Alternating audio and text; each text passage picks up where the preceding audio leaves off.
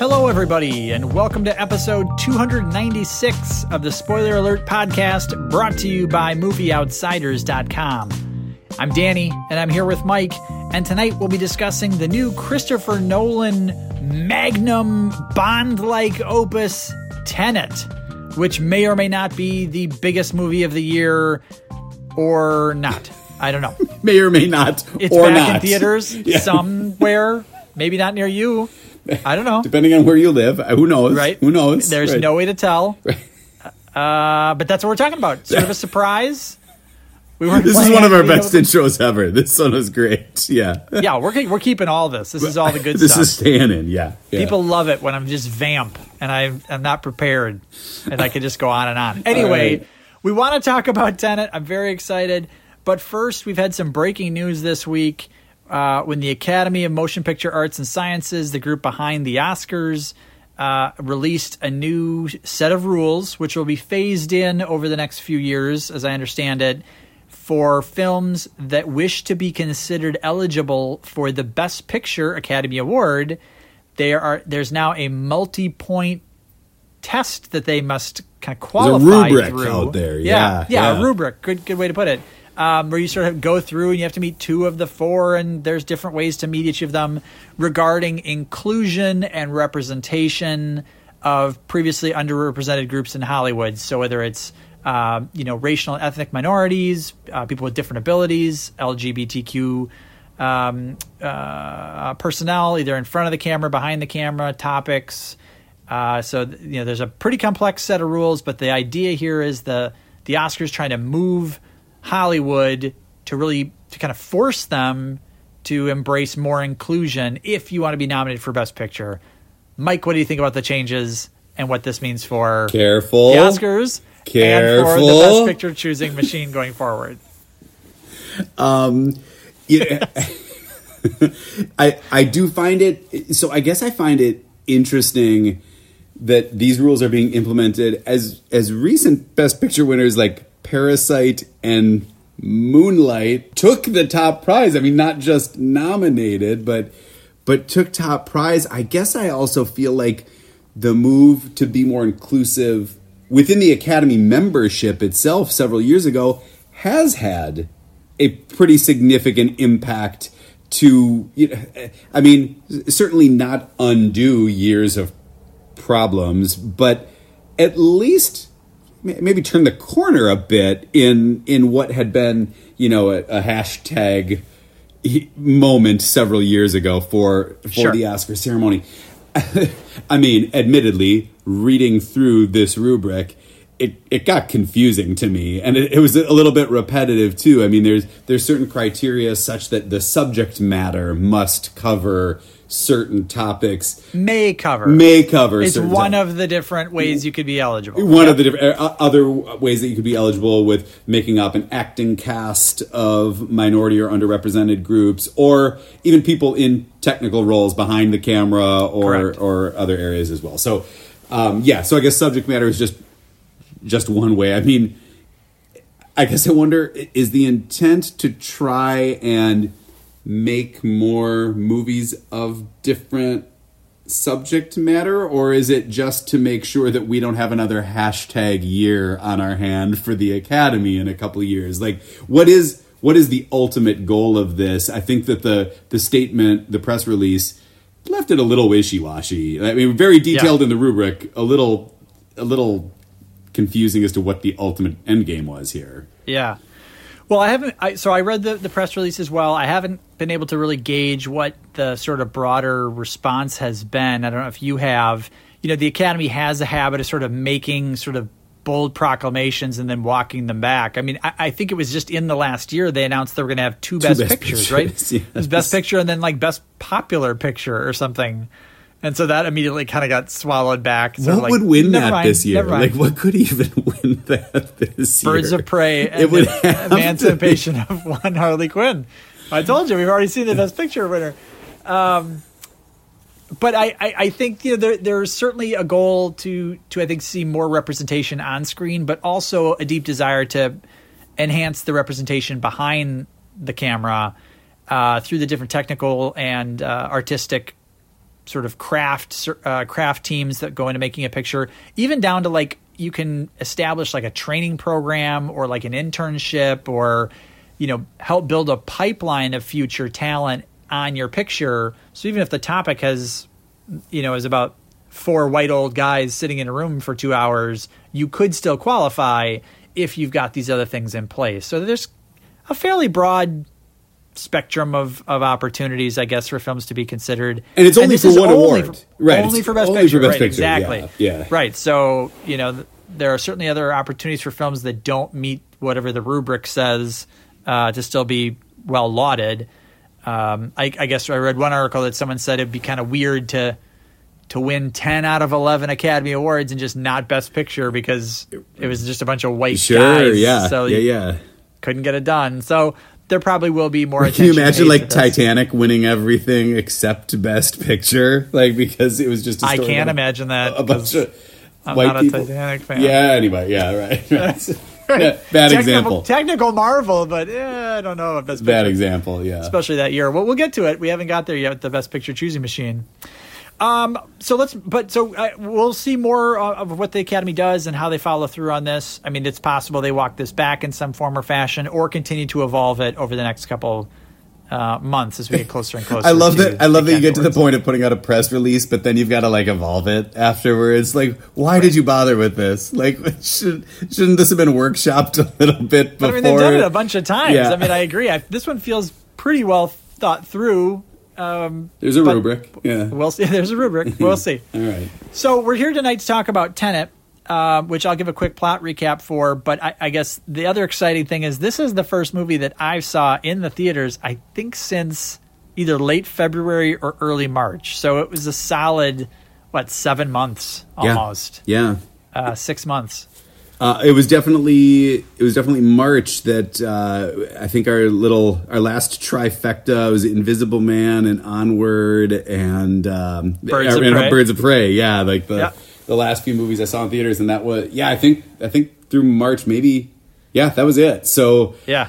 So you went and saw it in a theater. I think you said you were the only individual. I was all in the alone. theater. I was the only person in the auditorium. It was a little weird. How about you? At the Marcus Theater where I saw it, they sold tickets. You could purchase 2 tickets together. So I guess if you're going with a family, you weren't going to be sitting together. They were only selling 2. They were only selling them in pairs, and they were selling them spread out throughout the theater, I think to a max of maybe 10. So it was one of the stadium seating, like large ultra screen at a Marcus Theater, that I think they sold 10 seats for, or attempted to sell 10 seats for.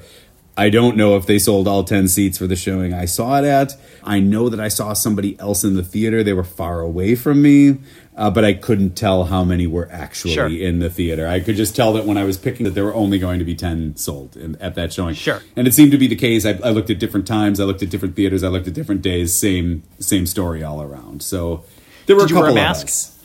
I wore a mask like when I walked in. I wore a mask when I ran to the restroom. I wore a mask at concessions. I didn't while I was sitting in the theater. Got it. Yeah. I wore a mask in the theater all by myself for 2.5 hours. Oh, wow. Okay. Just because that was the rule, so I'm a rule follower.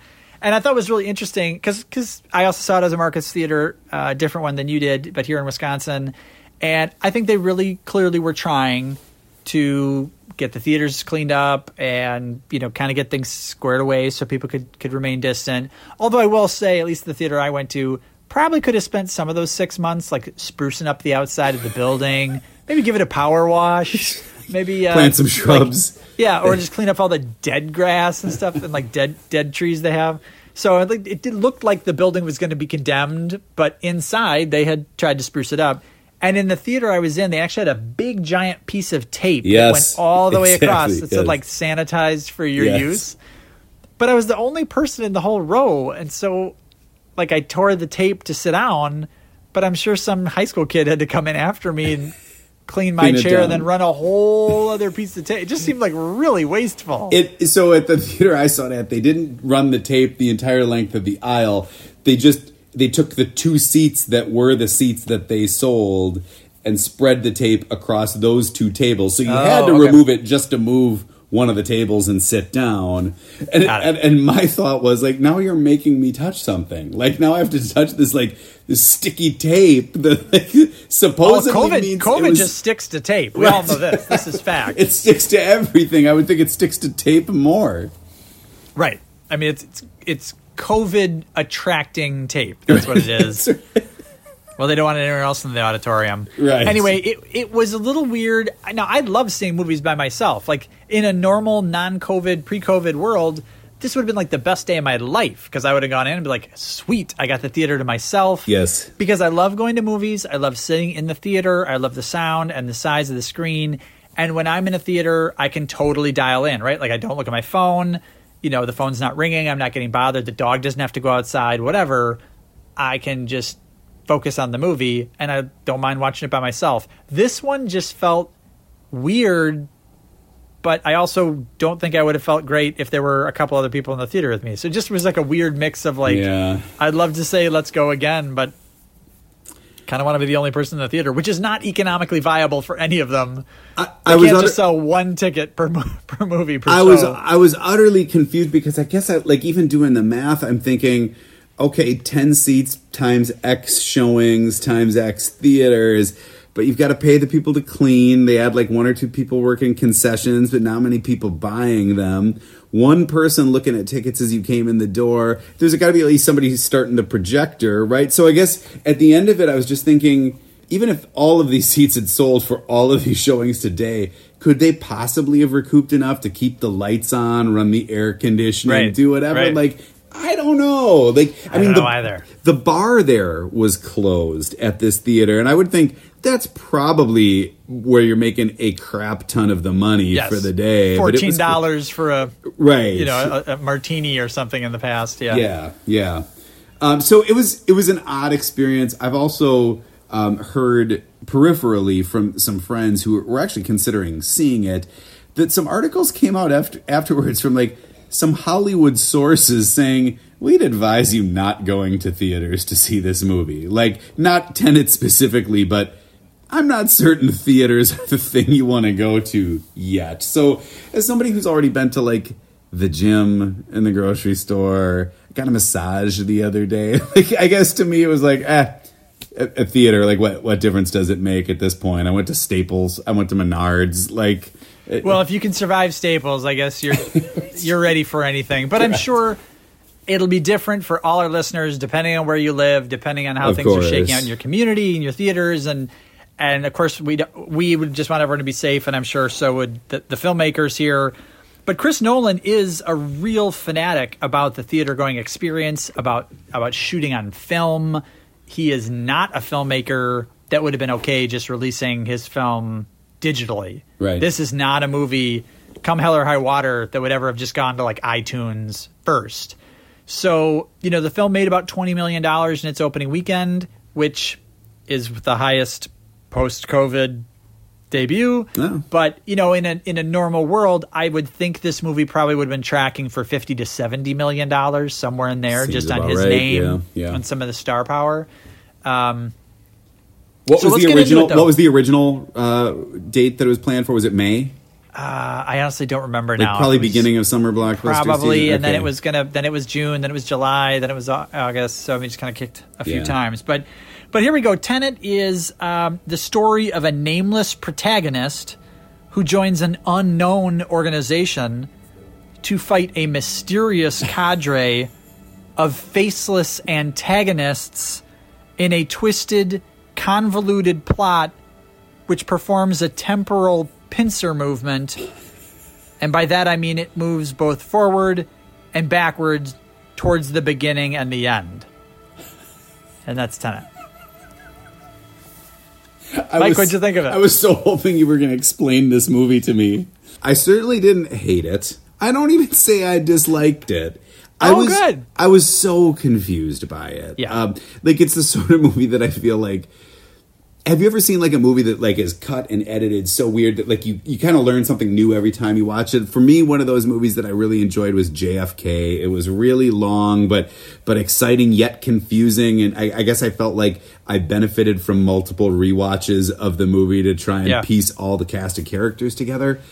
I feel like this one might benefit from repeated viewings, but I think that it was such a head scratcher, almost headache inducing, that I don't know that I care to rewatch it and actually have that benefit, quite honestly. So that's my take on Tenet. How about you? Yeah. So I'm a big Chris Nolan fan. Almost all of his work I really enjoy. And this was really kind of billed as his James Bond movie, right? Like he's basically come out and said, like, he's probably never going to get to make a Bond movie, so this is like his take on it.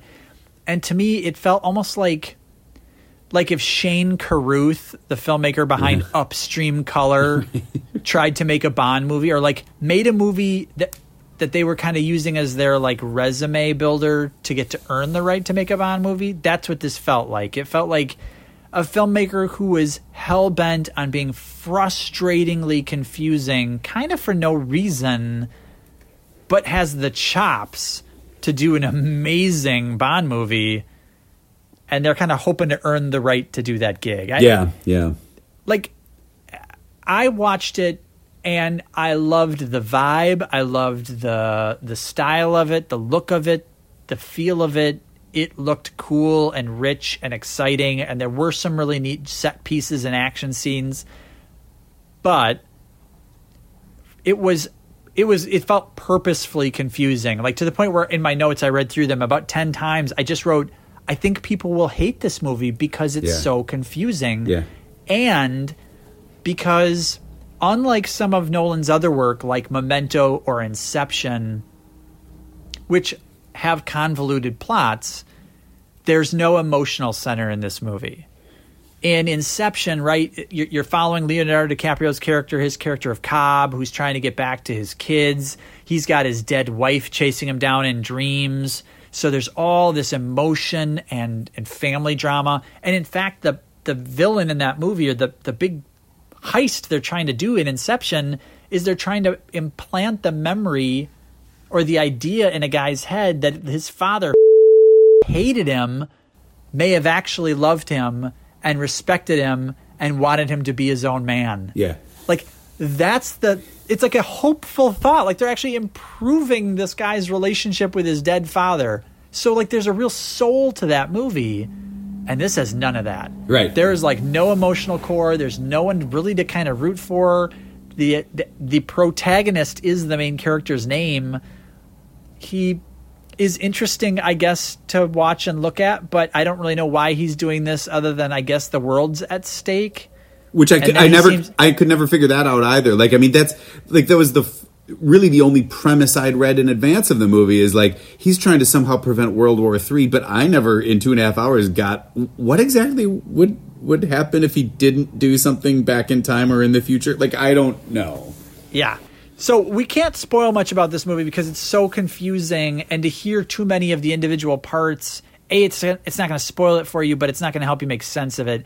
I do think this is a movie worth seeing, but I feel like it's worth coming with kind of low expectations. And in fact, one of the characters actually says, when they're describing some of the convoluted plot elements, they actually tell somebody, don't think about it, just feel it. I mean, it's like one of the lines of dialogue is basically, don't try to understand this because you're not going to understand this. Yeah. And I thought that was a little frustrating because most of Chris Nolan's other films, I feel like I can follow and I can understand. I understand where other people, especially if you're not 100% dialed in, can get lost. But this one doesn't even, there's no hope. I mean, it is just, I can't imagine anyone following this and feeling like confident that they're getting what's going on. Yeah, I mean, I've read some reviews about how this is like a good movie for deep thinkers, and I'm thinking, like, bullshit.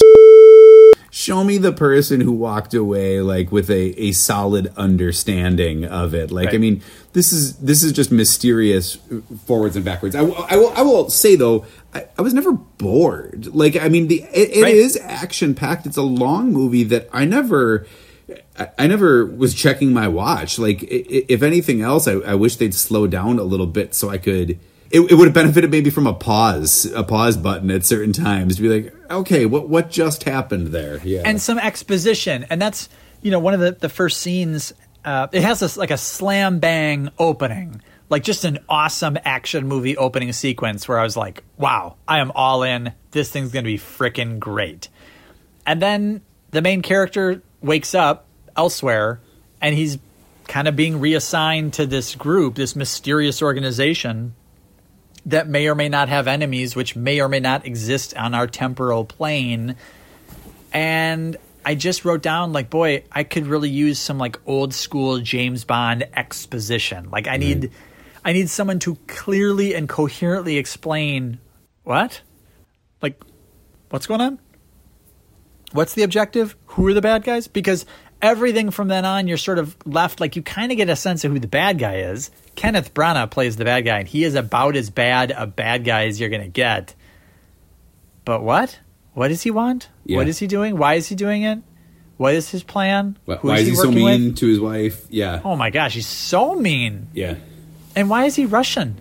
Why is Kenneth? This is the second movie that Kenneth Branagh has done where he's the big bad guy and he's playing a Russian. Oh, what's the other? I didn't. He was in the Jack Ryan sequel or prequel with Chris Pine years ago that didn't go well. But like, why do we need him to play a Russian? I'm sure there are Russian actors. I mean, the Academy just issued this whole thing about representation. What about Russian actors getting their chance without Kenneth Branagh steamrolling them over in the auditioning process? Right. I don't know. So cool look, great costumes, great sets, great locations. The protagonist, actually, I liked him enough. I thought he was interesting. I thought I liked his acting. Yeah, and actually Robert Pattinson is in this movie. He's in Twilight. He's going to be the new Batman. And actually, within seconds, I wrote, this is already his best role. For sure. Like I already Absolutely. liked his character. I was interested. Yep. He was really charismatic. But he was also mysterious, and you also get a sense of like who he is and who he works for and why he's there. And we turn out that he knows, but he doesn't. He can't tell that he knows. Yeah. And he knows some of what's going to happen, but he doesn't understand what's already happened. But so is he from the future? I don't. It was so confusing, and ultimately, I just think it's kind of maddening. Like I got angry, and I thought, other people will be angry as they watch this. Yeah. And that's not good. Right. So, I don't know. Tuffy. Yeah. I guess I can't even rattle off more things that I liked or disliked. I think we've kind of covered it all in one fell swoop. I don't even have a lot of what's up with because I feel like every line of dialogue, every backtrack in time, moving backwards, but then they can move forwards. Like, I don't get slow-mo, like what was happening all of the time. I guess what I would say is,